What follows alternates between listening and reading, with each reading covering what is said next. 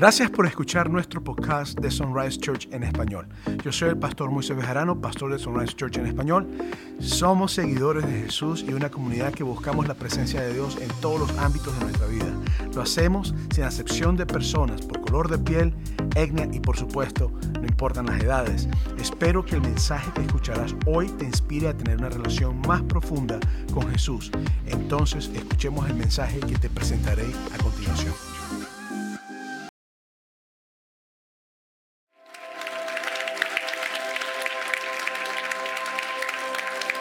Voy a invitarte a que saludes a la persona que está a tu lado. Dile qué bueno que estás hoy con nosotros. Quiero darte la bienvenida a Sunrise Church en español. Si es tu primera vez, bienvenido a casa. Espero que este mensaje sea de bendición para ti y espero que Dios ministre a tu corazón hoy de una forma especial. Quiero simplemente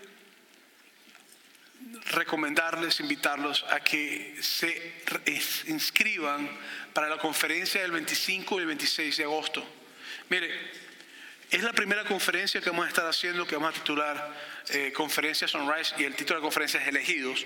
Lo vamos a marcar a pasar donde dice, porque somos real sacerdocio, pueblo adquirido por Dios, y vamos a ir por esa parte. Y pues la conferencia va a hablar de diferentes niveles a diferentes grupos, hombres, mujeres, parejas, a personas de la tercera edad o mayores de 60 o 55, no me acuerdo cómo va el número. Pero lo que sí quiero decirles es que estamos o vamos a pedir, la entrada son $25. Esos $25 pues cubre comida, cubre los materiales, todas las cosas. Pero lo importante es que es una inversión para ti, para tu familia, es una inversión para tu esposo. Vamos a tratar tópicos que normalmente no se tratan y lo vamos a hacer en talleres. Así que vamos a invitarles a que el 25 y el 26 de agosto, aparten la fecha, regístrate, es viernes en la noche y sábado hasta las 2, 3 de la tarde y va a ser una bendición para tu vida. Y pues si te registras hoy y durante la semana en la página de internet o hasta el próximo domingo, va a ser solamente $25, después del próximo domingo sube a 30. Y si eres una persona de la tercera edad y te registras hoy, tu precio va a ser $20. Y si eres un militar, una persona que ha servido por la nación, por tu ticket va a ser $20 también. Durante esta semana, después sube $5 más. Pero hazlo porque sé que va a ser de bendición y vamos a estar ministrando, vamos a estar participando y sé que Dios te va a ministrar y nos va a ministrar a todos. Así que primera conferencia de Sunrise global, en inglés y en español, y va a ser algo bueno, no dejes de asistir. Amén. Muy bien. Si es tu primera vez, bienvenido. Espero que pases por la mesa de bienvenida. Ahí tiene un paquete con información de la iglesia y vas a saber un poco más nuestra misión.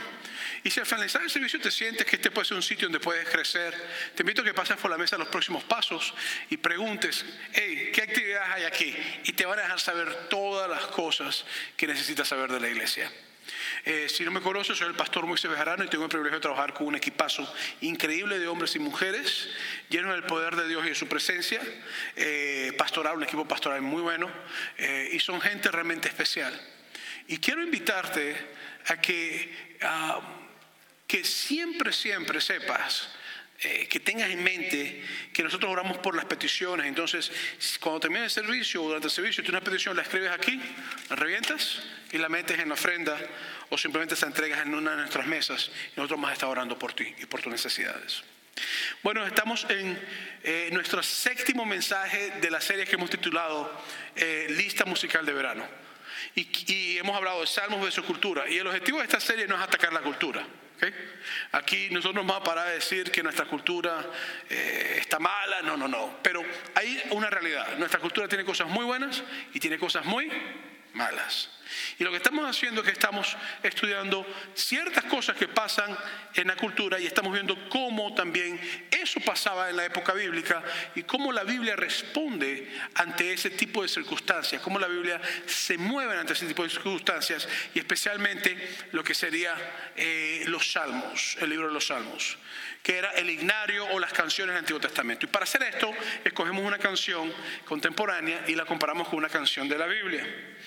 Ahora, Hoy vamos a enfocarnos en el Salmo 51, es uno de mis salmos más favoritos de la Biblia. Me encanta el Salmo 51, porque es acerca de una caída, una falla y un momento de arrepentimiento, de redención y de gracia. Y por eso he titulado este mensaje como una canción de arrepentimiento.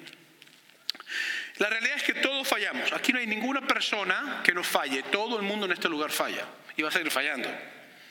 Las fallas, cuando son muy graves, traen fuerte crisis.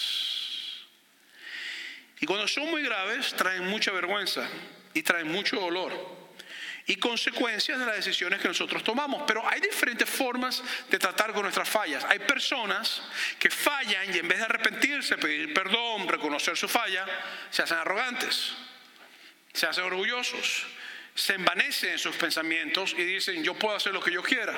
Nunca piden perdón, nunca se arrepienten, le echan la culpa a todo el mundo y simplemente pues viven tranquilos sin importar las consecuencias de lo que haya pasado. Hay otras que no. Hay otras que cuando fallan caen en depresión. Aunque hayan recibido perdón, hayan recibido gracia, hayan recibido la extensión de la misericordia del pueblo, de Dios, de la gente, las personas simplemente caen en depresión y se meten en un hoyo profundo y nunca sale de ese hoyo. Y entran en estados anímicos muy depresivos, de mucha ansiedad a veces.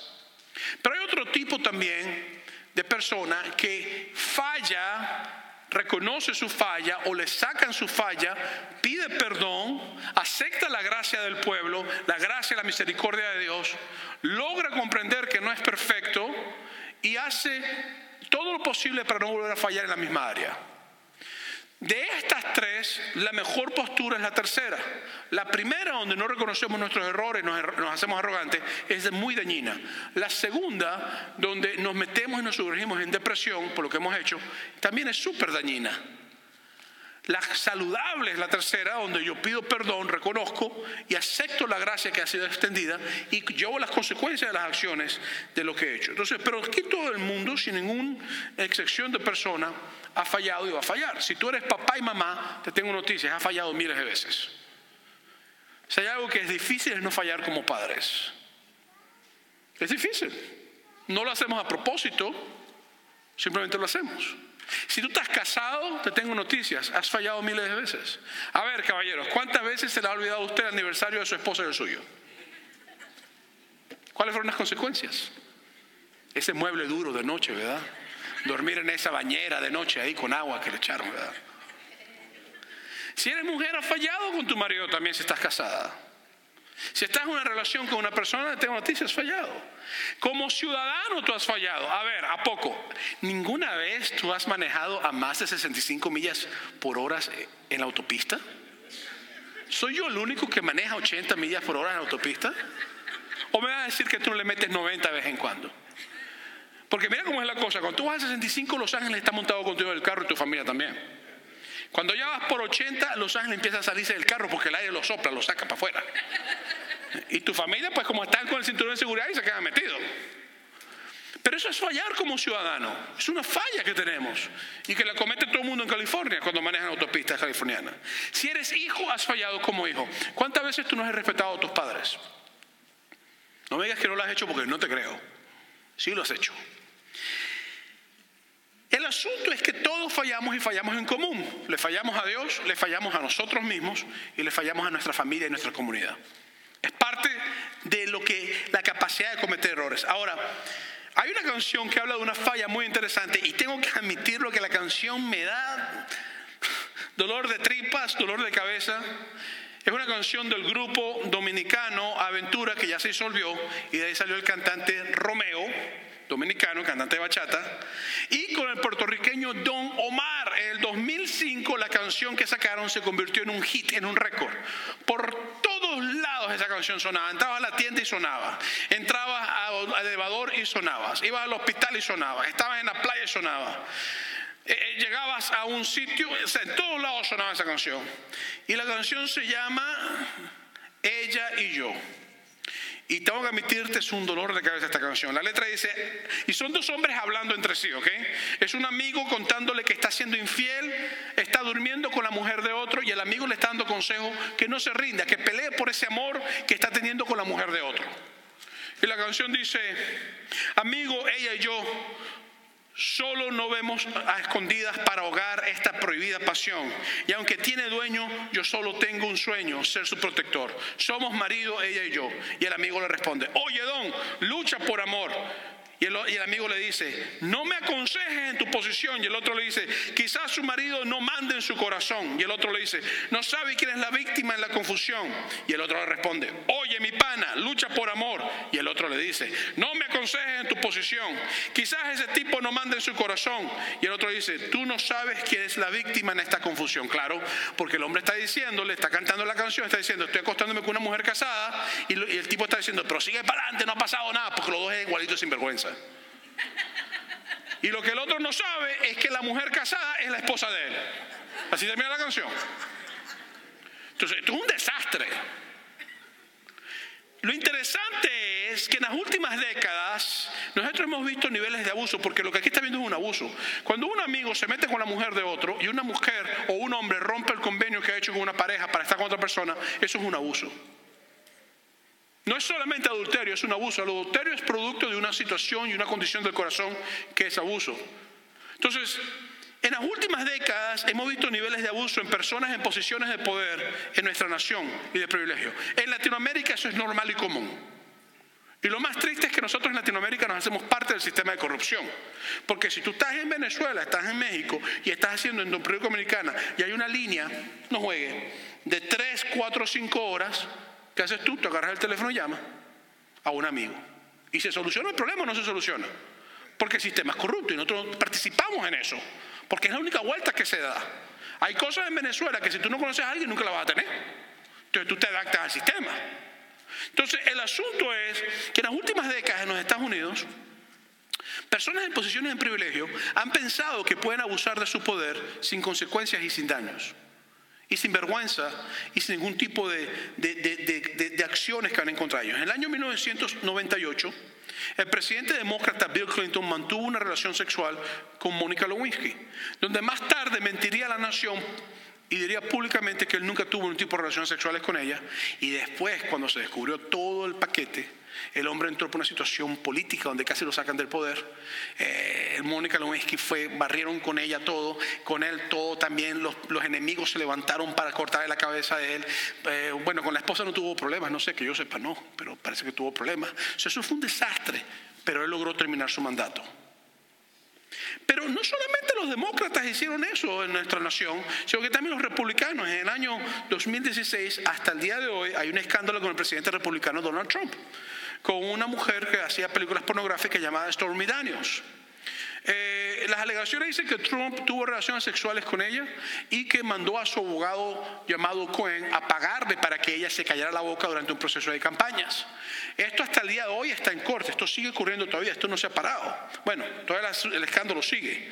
En agosto del 2018, Cohen, el abogado de Trump, se declaró culpable de 8 cargos penales, incluida una violación de financiamiento de campaña por el pago de Daniels, es decir, de la muchacha que tuvo sexo con Trump, o lo que dice ella, no se sabe, eso está todavía ahí medio confuso.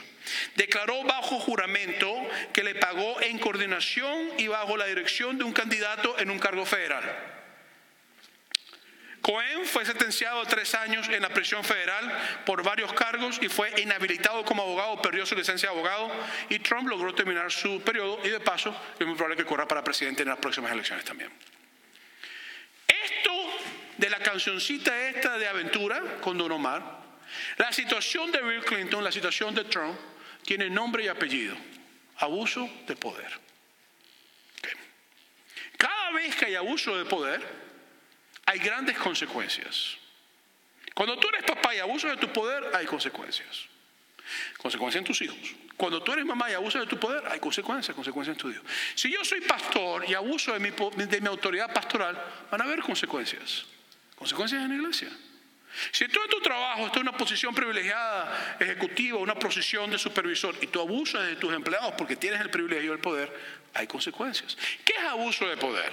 Abuso de poder es tener el privilegio y la influencia que te permiten obtener algo que es inmoral o no es ético, porque tú has logrado manejar todo para alcanzar lo que deseas.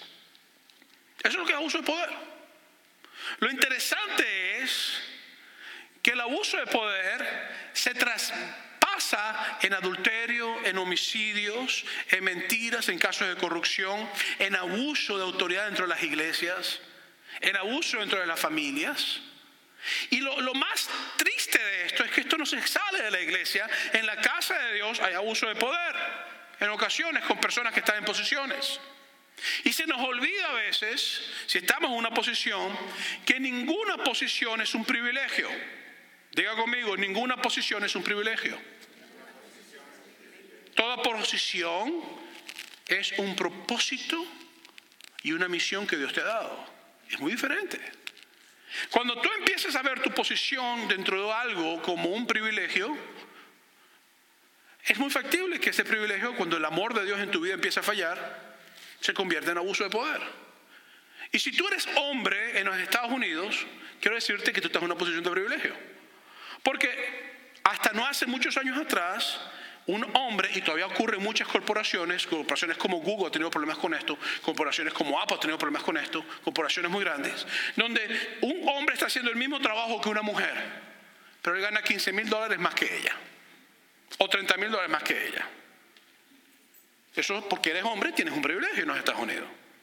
Entonces, el asunto es, no que si tienes privilegio o no, porque si tú naciste en una familia rica, ya tú tienes privilegio. Si tú tienes ciertos niveles o cierta educación, ya tú tienes un cierto nivel de privilegio. El asunto no es que si tú tienes privilegio, el asunto es qué haces tú con el privilegio que se te ha dado. Y cómo utilizas esa ventaja que tienes en tu vida. Entonces, yo quisiera proponerte hoy que estos tipos de situaciones de abuso de poder pasan por una simple razón. Y esta es mi tesis para el mensaje de hoy. Poder sin el amor de Dios nos corrompe. Sencillo. Toda persona que está en posición de poder, en cualquier nivel, en cualquier estatus, que no tiene el amor de Dios, que lo tiene, no busca esa presencia de Dios, está en peligro de fallarle a Dios, a sí mismo y a su comunidad. Sencillo. Pero en la Biblia también hay abuso de poder de personas en posiciones claves, por lo menos el rey David. Por las últimas semanas hemos estado hablando acerca del rey David y hemos estado hablando acerca de cómo Dios se movió en su vida y los errores que cometió y todas las cosas. Pero hay un momento donde David abusó de su poder tan feamente y después el hombre se arrepiente. Y en el proceso de arrepentimiento Dios lo restaura, porque Dios restaura la vida de nosotros cuando nos arrepentimos. Por eso es que en el Salmo 51 comienza una historia que en realidad la historia ocurre en 2 de Samuel capítulos 11 y 12. Y la historia es bastante larga. Básicamente David es el rey de Israel y era el momento donde tenían que pelear. Mira lo que dice en 2 de Samuel capítulo 11 versículo 1 al 1 dice: al año siguiente, en el tiempo que salen los reyes a la guerra, que David envió a Joab. Joab era su primo y también era el comandante de su ejército, general de su ejército, y con él sus siervos a todo Israel, y destruyeron las amonitas y sitiaron a Rabá, es decir, la rodearon, pero David se quedó en Jerusalén. Esto es interesante porque David era un tipo de rey que David nunca dejaba de pelear con su pueblo. Pero hubo un momento en la vida de David donde llegó un cierto estatus, un cierto nivel de privilegio. Ya no estaba Saúl persiguiéndolo, todo estaba bien, la gente lo amaba, todo estaba bien. Se llenó y se emborrachó de su privilegio, de su amor, de lo que la gente sentía. Y ese año David dijo: ¿por qué voy yo a pelear? No vale, que vayan ellos a pelear por mí. Yo ya he peleado mucho, toda la vida peleando. Pero David, antes de eso, era un tipo que si el pueblo se da la batalla, ¿quién iba al frente? David iba al frente. ¿Quién estaba peleando al frente todo el tiempo con todo el mundo? David con su pueblo. Porque en el liderato no es que el pueblo haga por ti, es que tú trabajas como un pueblo como uno solo. Esa es la forma bíblica del liderato. Pero David en ese momento, por cansado, por abuso de poder, se quedó. Mira lo que pasa, versículos 2 y 3. Y sucedió un día que al caer la tarde se levantó David de su lecho y paseaba, imagínate, todo el mundo muriendo de guerra y el tipo paseando, tomándose una piñita colada bien rica, sobre el terrado de la casa real, y vio desde el terrado una mujer que se estaba bañando, porque el palacio estaba más en alto y normalmente las mujeres se bañaban en los terrados de la casa. Yo imagino a una señora ya de 100 y pico de años bañándose y Bexa ve por este lado bañándose y él miró para allá y dijo: no, para allá no. Y mira, wow. Y eso me echó a preguntar: ¿por qué no te fijaste en la viejita de 100 años, chico? El asunto no es eso, el asunto es que David llega y ve a esta muchacha. Y mira lo que hace David. Y vio desde el terrado una mujer que se estaba bañando, la cual era muy hermosa. Envió a David a preguntar por aquella mujer y le dijeron: aquella es Betsabé, la hija de Eliam, mujer de Urías el Eteo. Se lo traduzco: Señor, está casada y es de uno de sus súbditos, Eliam. No toque eso, por favor.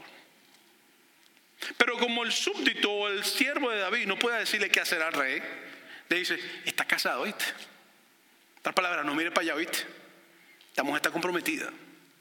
Pero como David se le subieron el abuso de poder, se embriagó de ese privilegio tan hermoso que a veces nosotros tenemos, que se convierte en nuestra caída, y como le gustó tanto a la mujer, en el versículos 4 y 5 dice: y envió David mensajeros y ojo, la tomó. Esto no es una invitación de: mira mi cielo, el rey quiere estar contigo esta noche, te vienes. Y la mujer fue y se vistió lo más bonita. No. Esto es: mira, el rey te mandó a buscar, así que vente. Entonces la muchacha agarra y pues va. Y vino a él y dice: y él durmió. No te dice: y durmieron juntos. Sino te dice: y él durmió con ella. Yo no sé cuántos años tenía esta muchacha. Normalmente las mujeres se casaban a muy temprana edad en esa época. Una vez que la mujer tenía ya su costumbre de mujer, las casaban los padres, normalmente. 20 años, 19 años, 17 años, 18 años, 23 años, 30 años. El asunto es que cuando un rey mandaba a buscar a una persona, la persona no puede decir que no. Siempre que un rey hablaba, la persona tenía que decir que sí. Y si la persona decía que no, pues normalmente le mataban a la familia, le mataban a todo el mundo. Entonces póngase usted en los zapatos de Betsabé. Porque es muy fácil decir aquí: esto es un caso de adulterio. No, no es un caso de adulterio. Esto es un caso de abuso de poder. Vamos a llamar las cosas como son. Aquí no hay un caso de adulterio. Aquí no hay un caso de abuso de poder. David está abusando de su poder y su privilegio como hombre y como rey. Sencillo. Y pues ella no dijo que no. Estuvo con él. Y después dice: luego ella se purificó de su inmundicia.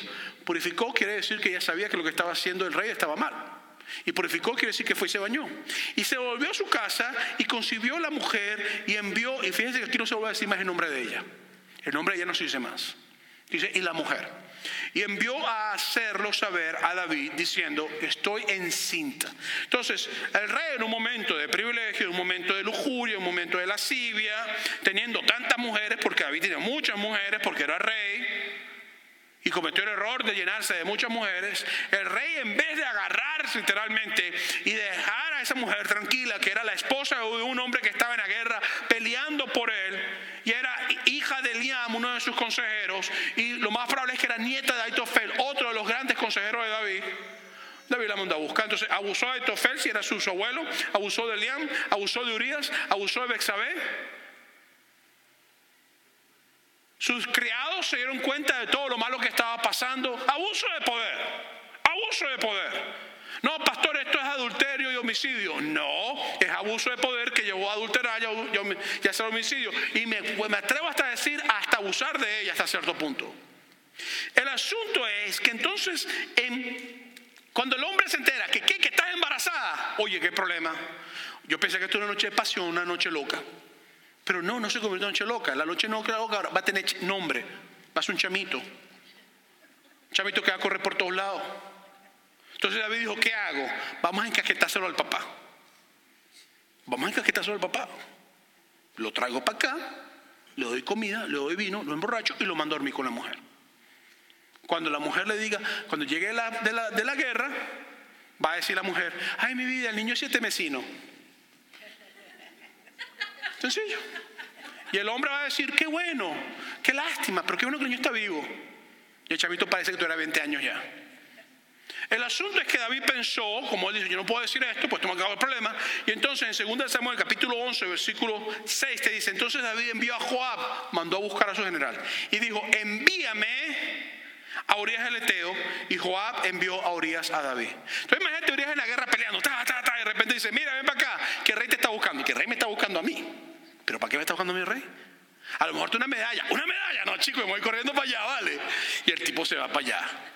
Y cuando llega el rey lo recibe. Y la Biblia te dice que 3 veces lo invitó a comer. Lo mandó a dormir con su mujer. En el capítulo 11, versículo 8 dice: después David dijo a Urías: desciende a tu casa y lava tus pies. Te lo traduzco. Esto es un hebraísmo, igual como una venezolanada, una mexicanada, una colombiana. En el hebraísmo, cuando tú lees cosas así que te dice desciende a tu casa y lava tus pies, es acuéstate con tu mujer. Es decir, vete a hacer lo que tú harías tranquilamente. Es lo que está diciéndole. Entonces David le dice: desciende a tu casa, lava tus pies. Y saliendo Urías de la casa del rey, le fue enviado presente de la mesa real. Entonces mandó comida y Urías, cónchale, pero qué tremendo. Lo que ocurre es que lo hace 3 veces. Y Urías las 3 veces dice: pero ¿cómo voy yo a acostarme con mi mujer y tener sexo con ella? Si mis hermanos están muriendo en la guerra, yo no puedo hacer eso. Yo voy a quedarme aquí durmiendo con los siervos. Y cuando regrese a la guerra voy y me embriago en el amor que tengo por mi mujer. Pero yo no me voy a acostar con ella. Porque no es justo que mientras los demás están muriendo, yo estoy disfrutando. Somos un ejército, somos un equipo. No es justo. Pero David, dándose cuenta que Urías era más justo que él, entonces le dijo a Urías: vente para acá. Y dice en el versículo 14: venida la mañana escribió David a Joab una carta, la cual envió por mano de Urías, y escribió la carta diciendo: poner a Urías al frente en lo más recio de la batalla y retiraos de él para que sea herido y muera. Entonces le dice a Urías: mira, esta cartica la escribí para el general, asegúrate de entregar la carta al general, no la leas, ¿oíste? Imagínate si Urías hubiera abierto esta carta y dice: querido primo Joab, general del ejército, por favor me matas a Urías, lo pones al frente para que lo mate.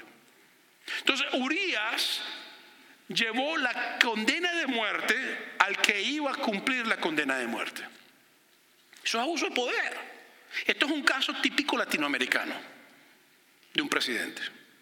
Esto es el caso típico del 98 con Bill Clinton y de Donald Trump. Abuso de poder. Es la cancioncita esta de aventura. Amigo, sigue con ella. No, no sigas con ella, quédate con ella. Esto es abuso de poder. A un nivel fuera de control, pero es abuso de poder. Ahora, la pregunta que yo estoy aquí: ¿tú no abusas del poder que Dios te ha dado a veces? Te voy a confesar, yo manejo a alta velocidad a veces. Eso es abuso de poder. Yo estoy abusando del privilegio que yo tengo. De que puedo manejar, que tengo licencia, que tengo carro, que tengo seguro, que estoy en Estados Unidos, que tengo un carro que me funciona. Es un privilegio. Entonces, cuando yo paso 80 millas por hora, yo estoy abusando del poder. Lo estoy haciendo. Sencillo. Entonces el asunto es que David llega y imagínense Urías ahí tranquilo en la batalla y de repente todo el mundo se retira y el hombre: ¿qué pasó? Y lo matan. Por eso es que entonces en el capítulo 26-27 del capítulo 11, perdón, versículo 26-27 del capítulo 11, segunda de Samuel dice: oyendo la mujer que Urías, que su marido Urías era muerto, hizo duelo por su marido, normalmente era un mes, llorando. Y pasado el luto, envió David y ella a la casa, y fue su mujer y le dio a luz un hijo. Mas esto que David había hecho fue desagradable ante los ojos ¿de quién? Porque resulta ser que nosotros tenemos mucho poder, pero el Rey Supremo del cielo, que sí tiene todo el poder del mundo, está midiéndonos la autoridad y los privilegios que nos ha dado. No pienses tú o yo que porque tenemos privilegio nos podemos escapar de lo que hacemos que está mal, porque hay un juez supremo en los cielos que no se le pasa ni una sola. Y lo que Dios está haciendo es que Dios ve eso. ¿Y qué hace Dios? Dios le manda a un profeta llamado Natán a David. Y lo que ocurre es que cuando Natán va donde David, Natán le dice: mira, rey David, quiero que sepas esto. Había un hombre rico que tenía muchos corderos, y había un hombre pobre que tenía una sola corderita. Y el hombre rico le llegó un visitante, y en vez de matar de sus corderos, fue y buscó a la corderita del hombre pobre, que ese hombre pobre la cuidaba, la amaba, la quería. La corderita le daba comida de la mejor que tenía, la bañaba, hacía de todo con la corderita, era parte de la familia corderita. Y la mató a la corderita y se la sirvió a los amigos que tenía. Cuando David escuchó eso, su justicia injusta se levantó. Y su falsa justicia llegó y dijo: ¿cómo es posible que un rico haya hecho eso a un hombre pobre? Que pague 4 veces el tanto de lo que ha hecho. Y Natán se le quedó mirando y le dijo: te tengo malas noticias. Le dijo: ¿qué? El hombre rico eres tú, porque tú mataste a Urías el Eteo, te acostaste con su mujer y pensaste que Dios no se iba a dar cuenta. Pero, hermano, qué mensaje tan duro está hoy. El asunto es que en lo que eso pasa, David, su corazón se arrepiente.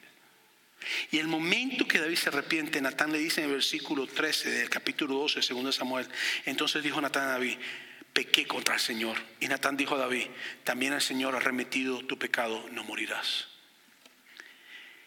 Después de esta horrible caída y de este gravísimo error y de este homicidio, de esta falla moral, de este abuso de poder, David escribe uno de los salmos más hermosos que hay en la Biblia. El Salmo 51, versículo 1 dice: ten piedad de mí, oh Dios, conforme a tu misericordia, conforme a la multitud de tus piedades, borra mis rebeliones.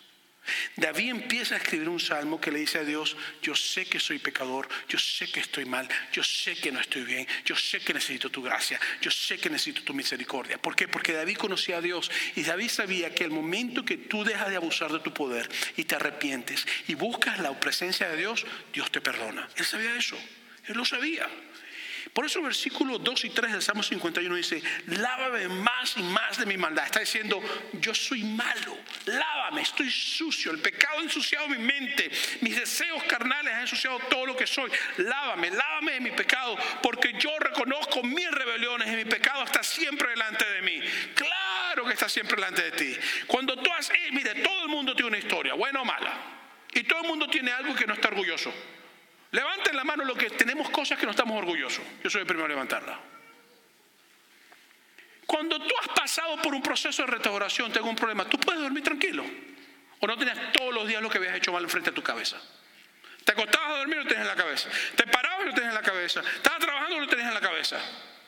Porque tu afrenta, nuestras fallas, cuando no han sido todavía restauradas, las tenemos siempre presentes. Siempre están presentes. Aunque actuemos como si todo está bien, estamos tranquilos riéndonos y aquí en el corazón algo dice: sabes que estás mal, no está bien lo que estás haciendo. Entonces uno tiene que comprender que David le dice a Dios: yo reconozco mi pecado y siempre está delante de mí. Otras palabras, todos los días lo tengo metido en la cabeza. Lávame, cámbiame.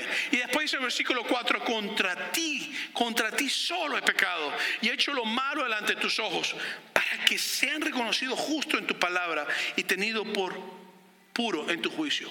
Y déjame decirte que David se dio su propia sentencia. David se dijo: este tiene que pagar 4 veces. Y lo triste es que cuando tú estudias la vida de David, tú vas a encontrar, número 1, que una hija fue violada. No estoy diciendo que Dios permitió que la muchacha la violara para vengarse de David. No estoy diciendo eso. Pero la muchacha fue violada y él sufrió esa violación. ¿Quién la violó? Su propio hermano. Imagínate, eso es un golpe. ¿Qué hizo el otro hermano? Mató al hermano que violó a la muchacha. Imagínate, eso es un golpe, ya van 3. Y el muchacho que mató al hermano que violó a la muchacha se rebeló contra su papá, quería matarlo. 4 golpes increíbles. Son 4 golpes, lo mismo que él dijo. Entonces, en nuestras consecuencias, a veces nuestra justicia falsa actúa y a veces nosotros mismos nos tiramos un juicio sobre nuestras vidas.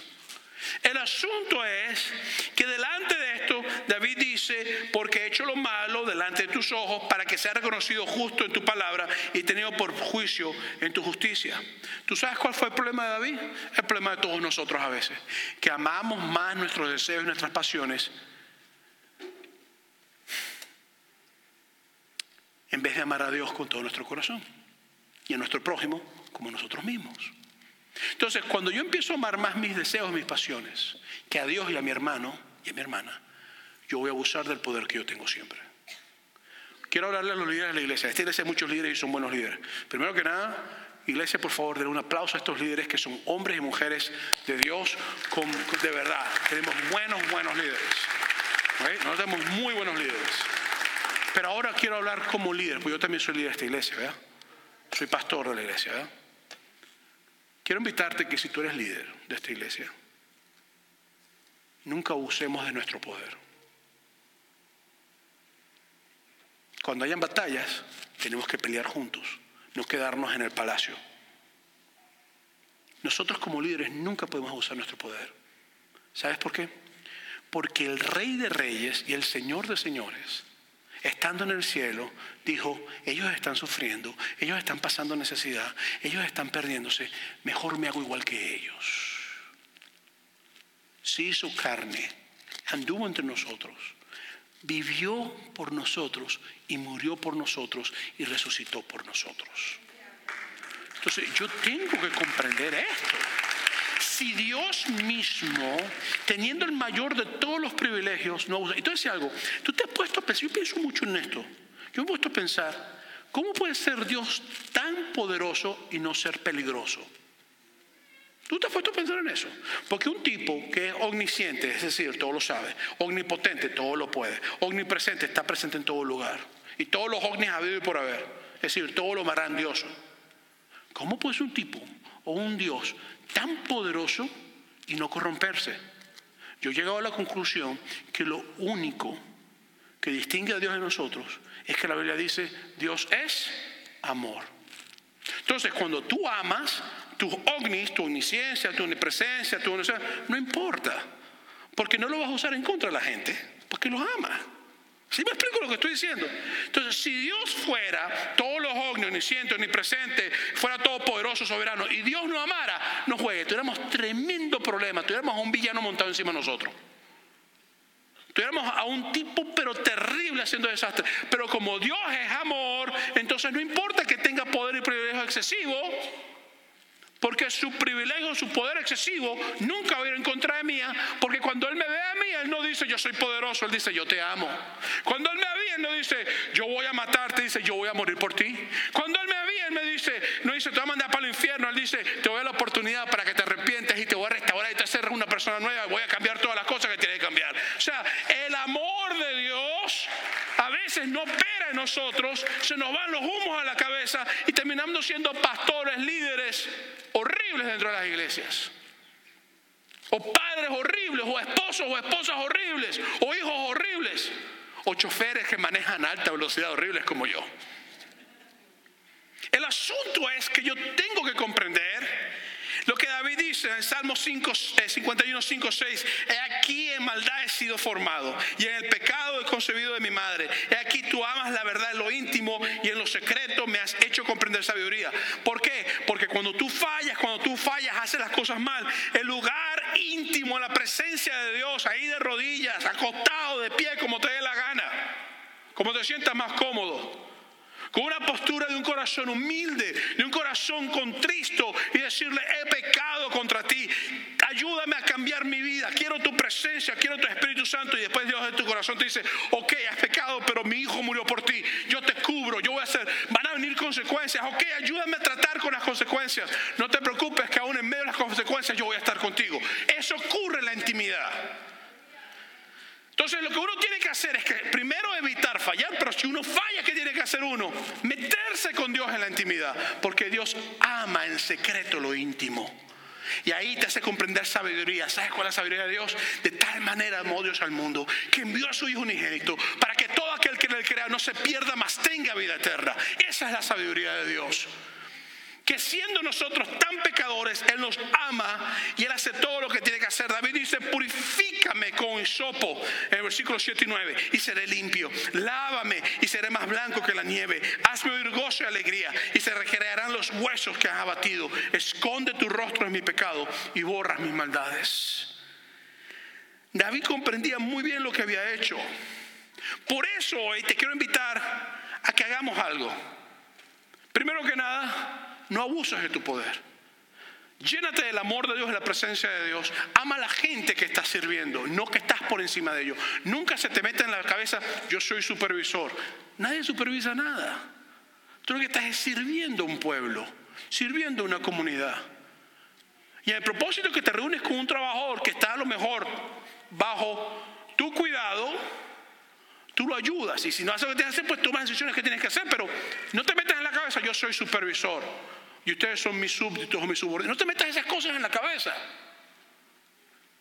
sino que simplemente métete en tu cabeza lo siguiente. Yo te invito a ti a que si tú has fallado, o que si tu corazón se ha llenado de orgullo, yo te invito a ti a que vengas a Dios con un corazón arrepentido. Eso es lo que yo te invito. Porque en el arrepentimiento Dios escucha y Dios restaura. Por eso es que David dijo en el Salmo 32, versículos 3 al 4, mientras callé, es decir, mientras no confesaba, Se me envejecieron mis huesos en mi gemir todo el día, porque de día y noche se agravó sobre mí tu mano, se volvió mi verdor en sequedades de verano. ¿Por qué? Porque cuando tú no confiesas, cuando yo no confieso, cuando yo no hablo, cuando yo no digo lo que tienes que hacer, lo que ocurre es que nosotros nos enfermamos. Por eso en 1 Corintios capítulo 13 dice: si tuviese toda profecía y entendiese todos los misterios de toda la ciencia, y si tuviera toda fe de tal manera que trasladase los montes, y no tengo amor, nada soy. Y después te dice: el amor es sufrido, es benigno, el amor no tiene envidia, el amor no es ansioso, no se envanece, no hace nada indebido. Y va por ahí diciendo, dice, todas las cosas lo que siempre aparece es el amor de Dios. Entonces, ¿cómo no abusar de nuestro poder? La actitud de Jesucristo. En Filipenses capítulo 2, versículo 3 en adelante, dice: nada hagáis por contienda o por vanagloria, antes bien con humildad, estimando cada uno a los demás como superiores a sí mismo, no mirando cada uno por lo suyo propio, sino cada cual por lo que también de los demás. Si David hubiera estado caminando en ese palacio y ve a Betsabé y dice: ¿quién es esa muchacha? ¿Está soltera? Y le dice: no, está casada y es la hija de Eliana y la nieta de Aitofel. David tenía que haber dicho: no, yo amo mucho a Aitofel, yo amo mucho a Elián, yo amo mucho a Urías, aunque no lo conozco bien, yo amo a mi pueblo, yo no puedo hacer esto, me retiro. No abuso de poder. Pero no fue así. El deseo se llenó. Pero la buena noticia es que cuando tú te arrepientes, Dios trata con nuestras fallas. Por eso en Romanos capítulo 5, versículo 8 dice: mas Dios muestra su amor para con nosotros, en que siendo aún pecadores, Cristo murió por nosotros. Entonces yo te tengo a ti noticias hoy. A lo mejor tú estás aquí y me estás diciendo: pastor, este mensaje a mí no me cae. Yo no ando haciendo nada malo, yo no he matado a nadie y no he robado a nadie. Así que este mensaje, pastor, está yendo por otro lugar. También que estaba la serie y hoy la echó a perder. Te voy a decir algo. A lo mejor tú no matas a nadie, pero a lo mejor tienes un don de esa lengua para chismosear tan grande. Y a lo mejor cuando salgas aquí vas a decir: ese pastor Moisés como me cae mal, no juega. Vente para acá, Paquita del barrio, vamos a hablar de esta rata de 4 patas. Ah, no, de 2 patas, perdón, no es 4, es 2 patas. Vente para acá, ese hombre, ese venezolano, ese acentico chico, vale. Ni siquiera sabe hablar español. O sea, quizás tú no has matado a nadie, pero algún chisme te has tenido que tirar algún día. O sea, quizás tú no has matado a nadie, pero ¿cómo tienes orgullo a lo mejor? Quizás tú no has matado a nadie, pero no paras a jugar que está al lado tuyo. Mira, si Cristo estuviera aquí con la mujer adúltera y escribiendo a tierra y dice que tire la primera piedra que está en el pecado, yo le digo a ustedes: vámonos muchachos que tenemos que irnos de aquí, aquí todos somos pecadores. O sea, aquí nadie se escapa de esto.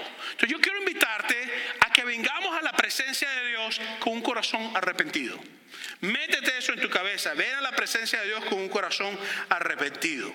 Con un corazón arrepentido, Dios trabaja con nosotros y Dios hace grandes cosas. La segunda cosa es: te invito a que vengas comprendiendo que Dios perdona a los que se arrepienten y confiesan sus pecados. Si no hay arrepentimiento, no puede haber perdón. Una vez a mí alguien me llamó y me dijo: mira, quiero decir, me había hecho algo muy malo de paso. Y me llamó y me dijo: quiero decirte que entré a la iglesia y escuché un mensaje que decía que yo para poder ministrar tengo que pedir perdón. Así que si te he fallado en algo, perdóname. Yo le dije: no te perdono.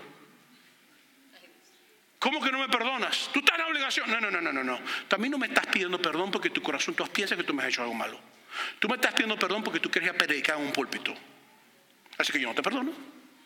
Vete a orar, le dije, y después que tú te vayas a orar y que tú veas que lo que te estoy diciendo es verdad, después no me pides perdón. Al siguiente día me llamó llorando: Moisés, tenías razón, te estaba pidiendo perdón porque yo quería predicar el púlpito y me había escuchado ese mensaje y te remordimiento de conciencia. Ahora, ¿por qué me estás pidiendo perdón por lo que te dice? Te perdono. Vamos a tomar café, tú pagas. O sea, uno tiene que entender que la vida es así. O sea, cuando uno pide perdón es porque hay arrepentimiento. Oiga, no puede haber perdón sin arrepentimiento. No puede haber perdón sin arrepentimiento. No puede haber perdón sin arrepentimiento. Y esto es sumamente importante. No puede haber perdón sin arrepentimiento y sin confesión de pecados. A veces dice: ¿qué me estás diciendo? Perdón. ¿Por qué? ¿Qué hiciste? Dime lo que hiciste. Ya tú lo sabes. No, yo no lo sé. Dime lo que hiciste. ¿Por qué te golpes? Ah, ok. ¿Lo vas a hacer otra vez? Sí, no te perdono. O sea, uno tiene que comprender esto. Y la última cosa que yo quiero que tú sepas es que David dijo, las palabras que a mí, estas palabras, Dios mío, cómo me han ayudado en mis fallas en la vida. Versículo 10 y 11. Es más, léelo conmigo. ¿Por qué no lo leemos? Crea en mí, oh Dios, un corazón limpio y renueva un espíritu recto dentro de mí. No me eches delante de ti y no quites de mí tu Santo Espíritu, en el nombre de Jesús. Eso es una oración poderosa, poderosa. Porque después de tu restauración, tienes que contar lo que Dios ha hecho en tu vida. O sea, caíste, bienvenido al club de los caídos. Dios te restauró, bienvenido al club de los restaurados. No te calles la boca, confiesa, Dios me sacó del adulterio, me sacó del abuso de poder, me sacó del chisme. Mira, yo era tan chismoso que cuando me iba a enterrar, compré mi ataúd para que me enterrara, compré dos, uno para la lengua y uno para el cuerpo. Así de chismoso yo era. Mira, yo quiero que tú sepas que Dios va a hacer algo en mi vida increíble. Si Dios lo hizo conmigo, que era el peor de los pecadores, lo puedo hacer contigo también. O sea, confiesa lo que Dios ha hecho en tu vida. No te quedes callado. Óyeme, como iglesia nosotros no podemos ser cristianos pasivos. Dios me salvó, qué bonito. No. Vas a la esquina.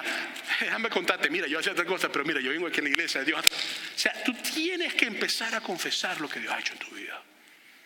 Número 1, para que los demás sepan que hay perdón y redención. Número 2, para recordarte siempre donde Dios te ha sacado y la obra de Cristo en ti. Amén. Le invito a estar en pie. Quiero invitar a los compañeros de oración que pasen al frente. Y quiero simplemente invitarte a que, mientras los compañeros de oración pasan aquí al frente, que tú examines tu corazón. Mire, quiero invitarte a que si tú necesitas oración, que pases al frente. Y si alguien pasa al frente, no pienses, se está en pecado porque el mensaje es de arrepentimiento. No. Si alguien pasa al frente es porque necesita un momento con Dios, con su Padre Celestial. Sencillo, eso es todo. Te voy a invitar que donde estás, cierres tus ojos. Y si hay alguien que quiere recibir a Jesucristo y estás en este lugar y tú dices, yo necesito a Jesús en mi vida, yo necesito la presencia de Dios en mi corazón, necesito una relación con Dios, y estás en este lugar, yo te invito a que levantes tu mano. Si estás en este sitio, yo te invito a que levantes tu mano. Si lo estás viendo en las cámaras y tú quieres recibir a Jesucristo, yo te invito a que hagas esta oración conmigo. Sea cual sea tu circunstancia, o donde tú te encuentres, o lo que esté pasando en tu vida, y tú quieres tener un encuentro con Jesús, yo te invito a que tú hagas esta oración conmigo hoy. Padre Celestial, gracias por el sacrificio de Jesús. Gracias por morir por mí en la cruz del Calvario. Gracias porque tengo un Dios que me ama tanto, que me perdona de mis pecados. Hoy entrego todas mis fallas ante ti y te reconozco como Señor y Dios. En el nombre de Jesús. Gracias por escuchar este podcast. Quiero invitarte a que lo sigas escuchando. Si has sentido que Dios te ha hablado, entonces te invito que sigas los siguientes pasos. Aquí hay 2 formas de hacerlo. Envía un mensaje de texto con la palabra PASOS, PASOS, al número 909-281-7797. Nuevamente el número es el 909-281-7797. Y allí recibirás entonces un mensaje con algunas indicaciones para ayudarte a crecer. Una de ellas es unirte a un grupo pequeño o encontrar un lugar para servir, o simplemente hablar con alguien uno a uno en cuanto a tu fe. La segunda cosa que puedes hacer también es visitar las notas de este podcast y seguir los enlaces que te hemos proporcionado. Si estás cerca de una de nuestras localidades físicas en Banning, Ontario, Victorville o Rialto, nos encantaría invitarte a que te unas a uno de nuestros servicios y nos brinde la oportunidad de conocerte personalmente. Así que me despido y espero verte muy pronto. Dios te bendiga.